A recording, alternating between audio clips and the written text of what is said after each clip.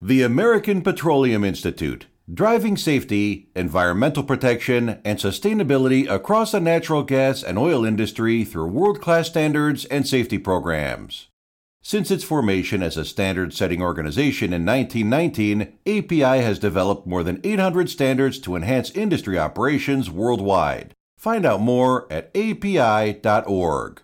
You're listening to the Oil and Gas Geopolitics Podcast. Here is your host, Jordan Driscoll. Welcome to the program, my huddled masses. It is the aforementioned Jordan Driscoll, your industry malcontent and ATM of reckless opinion. Grab yourself a cup of coffee and let's get into it, shall we? All right, so a couple of things. First off, yes, I know for the past month or two I've been posting or doing an episode about once every 2 weeks, and the reason for that is I've been traveling a lot. There was Abu Dhabi, there's been Houston, Tulsa. I just got back from there last week. I'm going to be in Midland this week for Executive Oil Conference. So if you see me there, by all means, pop on by. I'll be at the Petroledger booth. That being said, by the time you hear this, of course, the conference will already be over, and you'll have pretty much lost your opportunity to do that. So, we'll just see if I run anybody out in the wild. Anyway, so yes, now that the travel is settling down a bit, I should get back on a more routine and normal travel schedule, and so hopefully we'll make that happen. Or not travel schedule, recording schedule. That's what we're going to do here. So, let's get into tonight's topic. So, as I sit here and record this episode, a lot is being made about President Joe Biden's planned meeting with Chinese President Xi Jinping at the Asia-Pacific Economic Summit, which is being hosted in San Francisco. Now, I'm not going to bother covering the summit, and I'm not going to bother covering the meeting between the two world leaders, and you might be asking why. And the answer is because it doesn't make any difference. With the bad blood and the amount of change that we're going to see is effectively zero, so there's really no reason to talk about it. But as a framing device, this is useful for our topic. Why is there so much bad blood between China and the United States? Why is there any beef at all? Now, there's the obvious answer because, well, they're communists and the U.S. historically doesn't like that. But there is a bit more nuance to it. And as usual, we're going to do a deep dive tonight into the history of exactly why there is a problem. And seeing as how my show is already banned in China, it doesn't really seem like I'm risking all that much by going into this topic, and it might be useful for some of y'all that want to know the why behind all of this. So let's hop back in our time machine and let's tackle this topic. Now, I have had a lot of coffee today. And when I say I've had a lot of coffee, I mean a lot. By my standards, that's quite a number. So I'm not, in fact, drinking coffee this evening. Instead, I'm drinking mint herbal tea with no caffeine because I want to go to bed in a few minutes. And, I don't need, I don't need to work on, pot of coffee number 3. So I figured we'd just have a little bit of tea. Let's have the inaugural sip. Delightful. Okay, so let's talk about that. So in 1910 and prior, China was ruled by the Qing dynasty, which I may be mispronouncing, but usual rules apply, doing my best on pronunciation. At any rate, they had ruled China for nearly 300 years, and prior to that, China itself had been ruled by an imperial dynasty as their form of government for over 2,000 years. Now, just let that sink in for just a moment. They have been ruled by an emperor as their method of government since before the time of Christ. Jesus. Okay? That's quite a while. They have a lot of history of a strongman imperial leader at the top. A lot of history. By context, we have about 250 years of an attempt at representative democracy here in America, and if you go back to England, it's not been around much longer than that.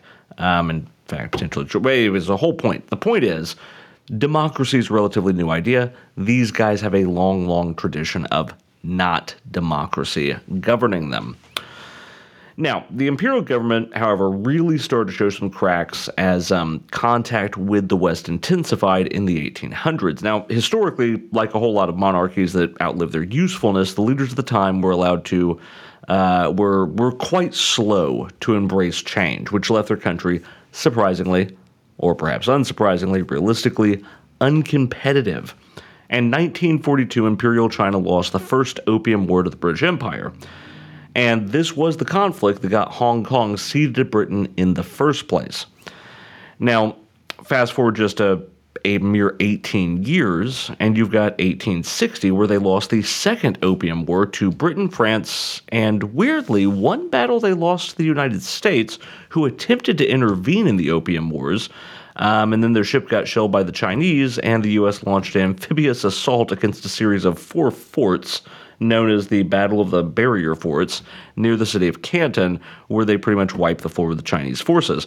You see, at the time, China had been very much its own insular sort of nation, and as they started opening up to the West, they discovered that they were technologically really behind the times in terms of military strategy, weapons, equipment, logistics, all the things, and they were just getting their ass kicked time after time by Western interests. And it doesn't help that as Britain and France and the U.S. won these conflicts, we were pretty much just having our way with them from a corporate standpoint. If there was a resource we wanted, we'd just sort of go in and take it. And that's not just the U.S. That was pretty much everybody that saw China as just sort of this big, massive treasure trove of natural resources that they could just have their way with. I mean, my God, Britain fought 2 wars called the Opium Wars. Yes, we needed our heroin back in the day. We needed it quite badly. At any rate, in 1895, China then lost the First Sino-Japanese War, which lost them control of Korea and, ironically, Taiwan, which, as we know, will go on to be a whole big, hairy deal about a century later. At any rate, this was a series of 3 major wars that were 3 devastating losses to China, which put a lot of strain on the imperial government that was basically unable to prove that they were really able to be competitive or fit to rule or do anything to keep the monarchy going. At the same time, most of the Western world powers were sort of raking China over the coals on trade and economic issues because, Chinese were still trying to figure out how the modern world worked, and because colonial powers were kind of a dick back then. This ultimately led to a strong faction of people that felt that radical reforms were going to be necessary in order to keep China competitive and safe in a world where everyone, including their neighbors in Japan, were rapidly advancing. There was a whole series of uprisings that ultimately led to the abdication of the imperial throne to a national assembly, and they made an attempt at a democratic government. Now, this might shock you, but that did not go well. It, in fact, went quite poorly. There was almost immediately uprisings and infightings, and a number of military warlords started to divide up the country in places where the new federal government didn't have the resources to establish any kind of direct, legitimate control. And one of the political groups that started up during this time was the CCP, the Chinese Communist Party, which started, like most communist parties, by a combination of downtrodden workers and college students and upper-class intellectuals who started dabbling in a little Marxism on the side. Now, the Communist Party of the Soviet Union sprung into action the moment they caught wind of there being a Communist Party in existence in China, and they started shuffling funding and instructors and advisors to help educate the new Communist Party of China on various ways to grow the party and influence change. You know, the Soviets really wanted to export that global workers' revolution as far as they could, and this was a great opportunity for them to do that. Now, one of those early members was Mao Zedong, who was the son of a wealthy farmer. And he happened to be in Beijing in school when he started getting exposed to the ideas of Marxist and Leninism. And during this time, he actually became a fundraiser for the newly forming Communist Party of China. He also organized his first student strike in 1919. He eventually founded a weekly magazine called the Xing River Review, which was written in the common tongue of China so that peasants would be able to read it.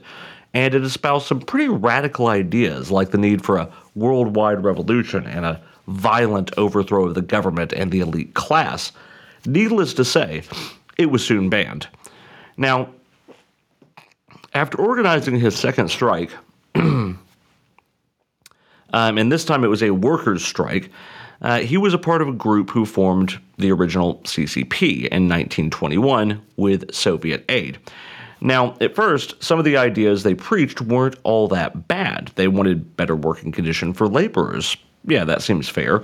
Equal rights for women. Yeah, let's give women equal rights. That's great. More education opportunities for the poor. That's important. We like that. Higher literacy rates and also ending child labor. That's all stuff that everyone listening to this podcast could get behind. But don't worry, he'd get real radical real fast.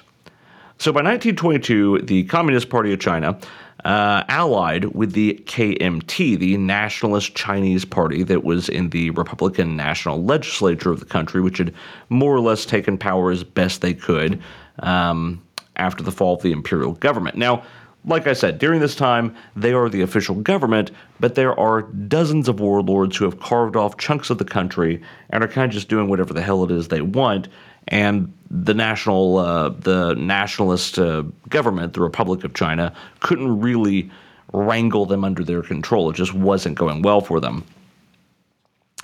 So, at any rate, the communists decided that the best plan here to try and get any kind of legitimacy or traction with the wider audience was to make an alliance with the KMT, the Nationalist Chinese Party, in the legislature. And the idea was that neither of these sides really philosophically agreed on anything other than a single united nation called China.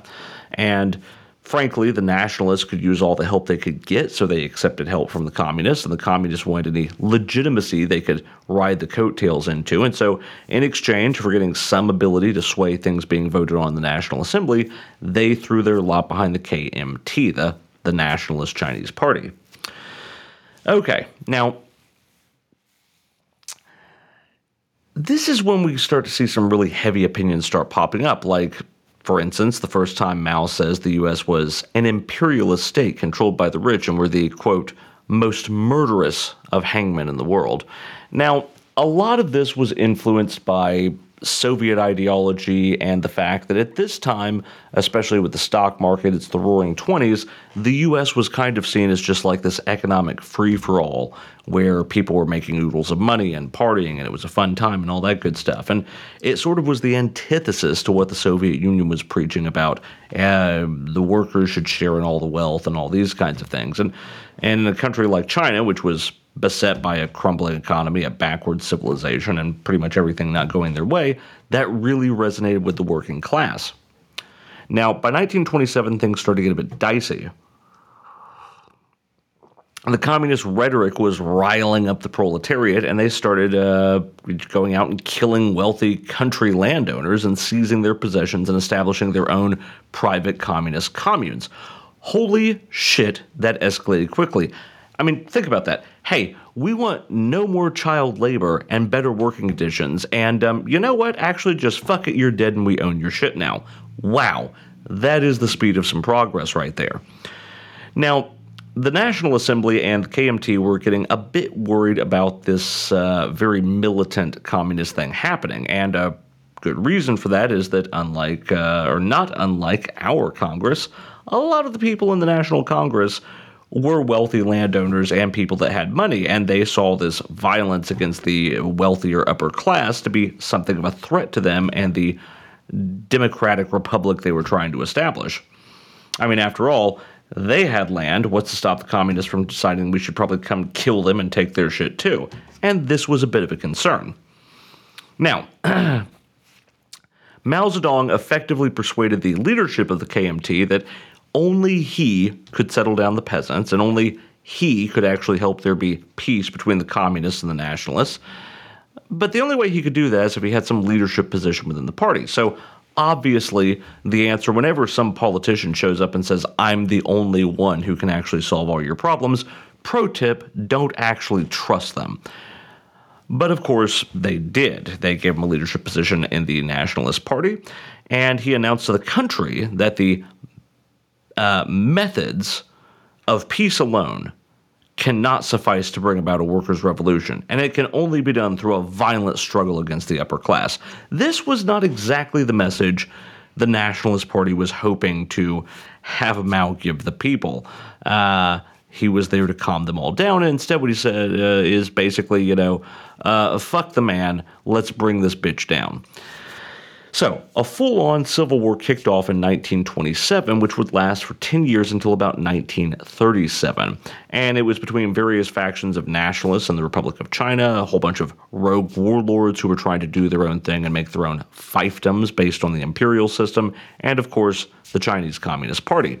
Now, throughout much of this conflict, the nationalists had the upper hand and generally better control over the country. Sure, Mao and his communists were popular with the rural folks, but generally speaking, they were pretty heavily outnumbered. They were pretty heavily outgunned. They didn't have access to what was, by Chinese standards, modern hardware or capabilities. And so it was really just this very guerrilla-style campaign against these warlords and the Nationalist Party.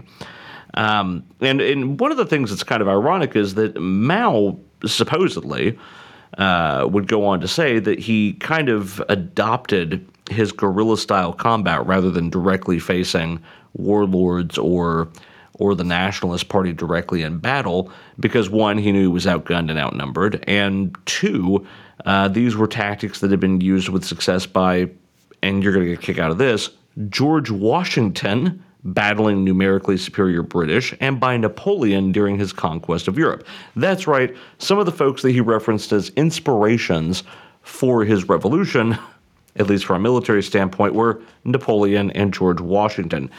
The irony is rich. That being said, it still was not enough. At the end of the day, the communists numbered in the thousands, whereas there were hundreds of thousands of people pledged to various warlords or the Republic of China government or any of these other things. And the Soviet Union wasn't really in a position where they were going to send tons of military equipment or anything like that. They were happy sending propaganda and giving them pep talks and even some training, but they weren't really going to get in there and do anything that was going to kick off a full-blown war with the country that had their largest land border. Fortunately enough for Mao, there was a trouble a-brewing elsewhere in the world. Now, while Mao is working to kick off his communist revolution in China, there's another bad egg in Europe who was working on conquering the globe in the name of the Aryan race, and of course, it's that spooky old German, Adolf Hitler. Likewise, Japan, a longtime nemesis to China, as we've covered, well, they had recently, they were revealing themselves to the world as a first-rate military power, and they decided to throw their lot in with the Axis powers of Germany and Italy and do a little bit of conquest on their own. And I've covered in my Woodrow Wilson hit episode from earlier this year how a lot of Japan's imperial conquests were perhaps spurred on by Woodrow Wilson referring to Japan as a backward nation of savages and all this sort of thing, and how they should try and emulate the major world powers like the U.S. and Britain, and Japan kind of took that as a, yeah, you're right, we should build a really big military and go conquer some shit. Let's start with China. And they did. Okay, so, seeing China in chaos, they decided that the absolute best thing they could do would be to invade Manchuria. Now, the Republic of China, what with the Civil War and all, wasn't really able to do much to defend itself, and pretty much just wanted Japan, or watched Japan occupy this massive Ukraine-sized chunk of their country and could do fuck all about it. The Republic of China appealed to the League of Nations for help, and at this point, the League of Nations was purportedly in business to stop this sort of shit from happening. But it didn't really work. The League of Nations' best answer was to give Japan a formal rebuke of this invasion, and then kindly ask them to give it back. Needless to say, that didn't really work. Japan basically told them to shove it and officially declared themselves no longer a member of the League of Nations and doubled down by sending colonists and more soldiers into Manchuria to hold it. Eventually, China was forced to sue for peace and signed a bitter series of concessions, giving Japan not only the land, but also agreeing to limit the size of their own military, and they were even forbidden from deploying troops within the northern parts of their own country so as they wouldn't be a threat to Japan. Pretty ballsy and pretty shitty. If you're China, you're getting kicked while you're down. The rest of the world just kind of shrugged and said, what can be done? So, all of this helped the Communist Party of China to continue to fight the good fight against the ever-weakened Republic of China nationalist government. That being said, in 1937, Japan decided to stop fucking about and just roll up into the rest of China and take that too. This did have an unintended consequence, however. You see, the Republic of China and the Communist Party of China might have hated each other's guts and been fighting a 10-year-long civil war with each other, but both Mao and the leader of the ROC were not okay with Japan just taking over the country. Neither of them were all right with that. It would be like if Canada invaded, well, actually not Canada, why would we even say that? Pick any big baddie, that decides to roll up and invade America. Republicans and Democrats will put aside their differences and be on the same side for that. And it was the same case here. CCP, ROC, didn't matter. They wanted to stop Japan from taking over. So Mao and the ROC negotiate a truce where the CCP would actually fight alongside the Republic of China to expel Japan. So from 1937 to 1945, there was and keep in mind, this is, I know for most Americans, World War II started in 1941, but the reality of it is in the rest of the world actually started much earlier in Europe and in Asia. So this was the start of World War II for China in 1937. And keep in mind, during the course of that conflict, from 37 to 45, over 1.3 million Chinese were killed during the Japanese invasion. Another 1.7 million were wounded. That's a lot of people. Now, the Japanese were not especially kind during the occupation, and I don't have time to go into all the gory details of the Japanese occupation, but feel free to Google the Rape of Nanking or the Japanese occupation of China if you find yourself just a little too happy this afternoon and need a shot of depression in your day to level you back out. Now, and I say all this not to trash my Japanese brethren and sister, it's just a part of history, it's a thing that happened, c'est la vie. Long story short, though, this is important to know because it means there is a lot of bad blood between Japan and China. Now, the Soviet Union did not want to see China, a perfectly good buffer state, get overrun by Japan, and so they decided to provide military support, equipment, training, and whatnot to the Communist Party of China in a much more direct and useful fashion. Whereas they wouldn't have sent them weapons before, now they were sending in tanks, weapons, all the things, ammunition, whatever they needed, money, anything to support the Communist Party in this fight.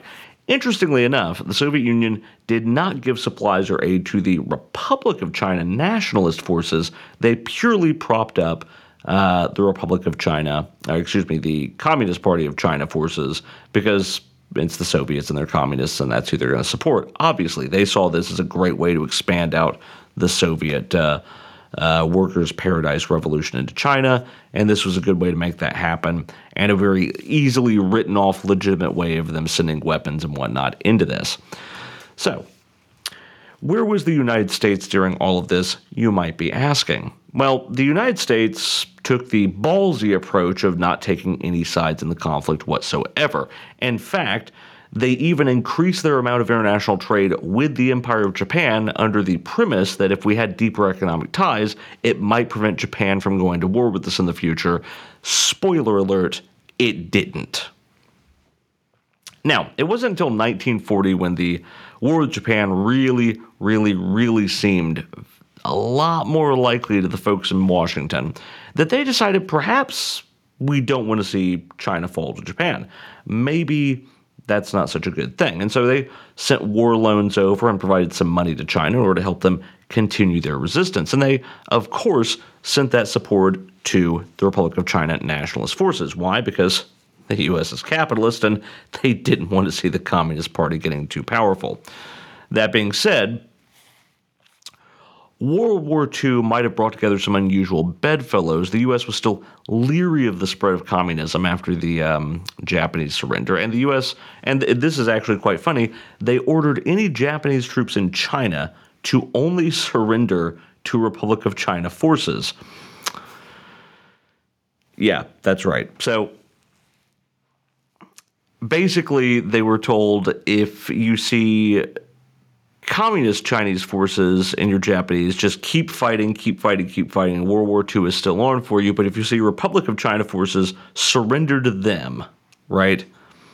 That's a bold, clever, that's clever, but that is a cold-blooded play right there. And you may be going, oh, well, I mean, how tactical was it? Well, let me tell you just how tactical it was. President Truman wrote this in his diary. Quote, "It was perfectly clear to us that if we told the Japanese to lay down their arms immediately and march to the seaboard, the entire country would be taken over by communists. We, therefore, had to take the unusual step of having the enemy serve as a garrison until we could airlift Chinese national troops to South China and send Marines in to guard the seaport." Hot damn, Truman, you were not playing ball with the Soviets, were you? All right, so yeah, there we go. Now, it was clear to the Communist Party what the U.S. was doing. They understood immediately when the Japanese were still fighting them but surrendering to the ROC, the U.S. or the Russians, what was happening. They realized they were getting the shaft because they were communists. And yes, I get it, geopolitics, you have to play the big chess game, but that didn't exactly ingratiate the U.S. with Chairman Mao. All right, so now with World War II over, the Republic of China was already on a bit of shaky ground. The Soviets were funneling money and supplies into the Communist Party of China heavily, while the rest of China was experiencing hyperinflation, and that's not the kind of inflation you actually want. And a country that's already completely gutted from 10 years of Japanese invasion and another 10 years of civil war before that, things were not looking good. Now, Mao briefly attempted to negotiate with the Republic of China, but it became very quickly apparent to everybody involved that the Republic of China was not going to willingly give communists a seat at the table. And it was also very clear to everyone else that the communists were not going to back down from their plans of having a workers' paradise and a massive overhaul of the class system. None of these things were compatible. None of these things were going to happen. Mao was going to continue his more radical ideas on governance, and that just wasn't compatible with with either side. And so, less than a year, only a handful of months after World War II ended, there was the second phase of the Chinese Civil War, which lasted from 1946 to 1949. The second round of the Chinese Civil War broke out, massive fighting. But by 1949, Maoist forces had overrun the country and forced the Republic of China to retreat to the island of Taiwan, where it remains today, giving us one of the most bizarre and complicated geopolitical hotspots on the globe. Now, you may be wondering, how is it that there was 10 years of civil war and neither side could really come out ahead, and in only 3 years in the second round, the communists managed to just completely overrun the country? Well, the answer is relatively simple.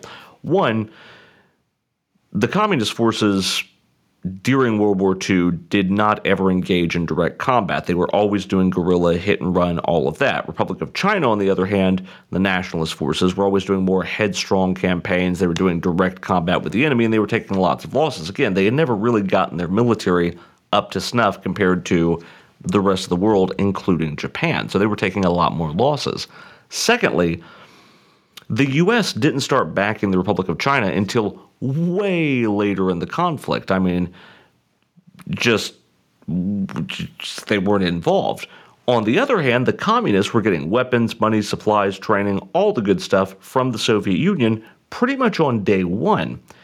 The second reason is, after the war, the Republic of China government had a hard time making economic decisions. They tried to do things, but at the end of the day, the economy was in absolute free fall. And when your economy's in free fall, having some guy like Mao Zedong and his Communist Party saying things like, we can fix this, this needs to be a worker's paradise, this needs to be a utopia for those that labor in the fields, and the vast majority of your country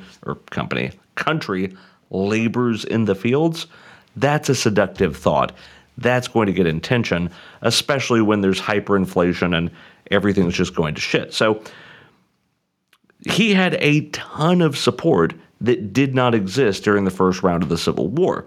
So, yeah, within 3 years, they had swept through the country, kicked out Republic of China, they set up shop in Taiwan, and bada boom, bada bing, here you are. Now, remember that former Chinese territory called Korea? Remember that? We talked about it a little earlier, how they lost it to Japan about a half a century before. Well, during the end of World War II, it was surrendered by the Japanese as part of the dismantling of the Empire of Japan, and it was given in joint trust to the United States and the Soviet Union. And the idea was that they would divide the country along the 38th parallel. The Soviet Union would rebuild the northern half of the country. The United States would rebuild the southern half of the peninsula. And in a couple of years, they would be rebuilt, and they would release both of these countries into the wild as independent nations. And it would be sort of this proxy scenario of which political system works best. Did the U.S. build the South better? Did the Soviets build the North better? Whatever. Well, yeah, that's what we've got. And there were a lot of, and we're not going to go into the whole Korean War in any real depth here, but yeah, that is where we're at. The North became the Democratic People's Republic of Korea. Several inherent lies in that name. Have fun with that. And the South, of course, became the Republic of Korea that we have today. Now, there are a few minor spats between these two, but nothing significant. But pretty much 49, 50, the Soviet Union and the U.S. pulled out respectively, leaving these guys theoretically rebuilt and prepared to go on and be successful independent nations. The problem is peace did not last long. In 1950, Kim Il-sung, the so-called great leader and the grandfather to our chubby little cherub Kim Jong-un, or as I like to call him, the precious little leader, well, he decided he was going to be the man that was going to reunify the entire Korean peninsula, and so he marched the North Korean armies south in order to conquer South Korea, or the Republic of Korea. Well, the U.S. was not having any of that, so they deployed forces to prop up the Republic of Korea government and do a counteroffensive to wipe out the North and the Democratic People's Republic of Korea. After all, the U.S. had the bomb, they had the best military in the world, all these things. Nobody was going to get in their way. Yep, fuck it, we're going to make it work. Well, China realized that the fall of a neighboring communist country and the presence of a U.S. puppet state on their border was something they just could not abide.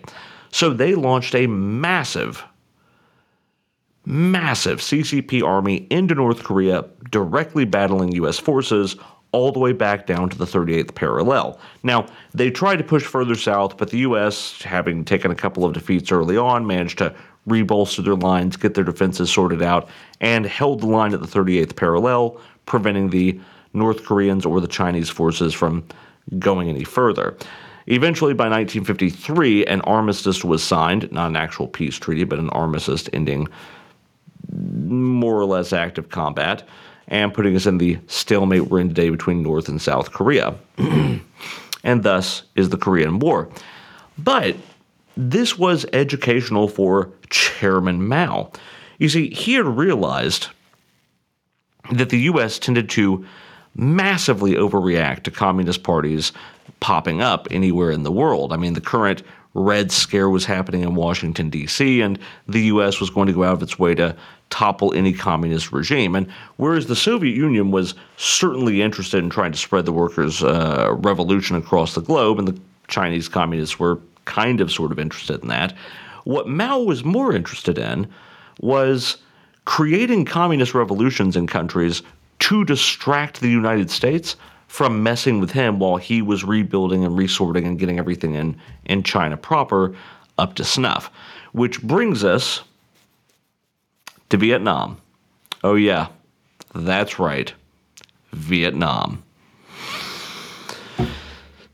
Well, as I see it, we are 34 minutes in, and I think this is a good place to take a break, take a pause, let all that information sink in, and we're going to have part 2 of this episode next week.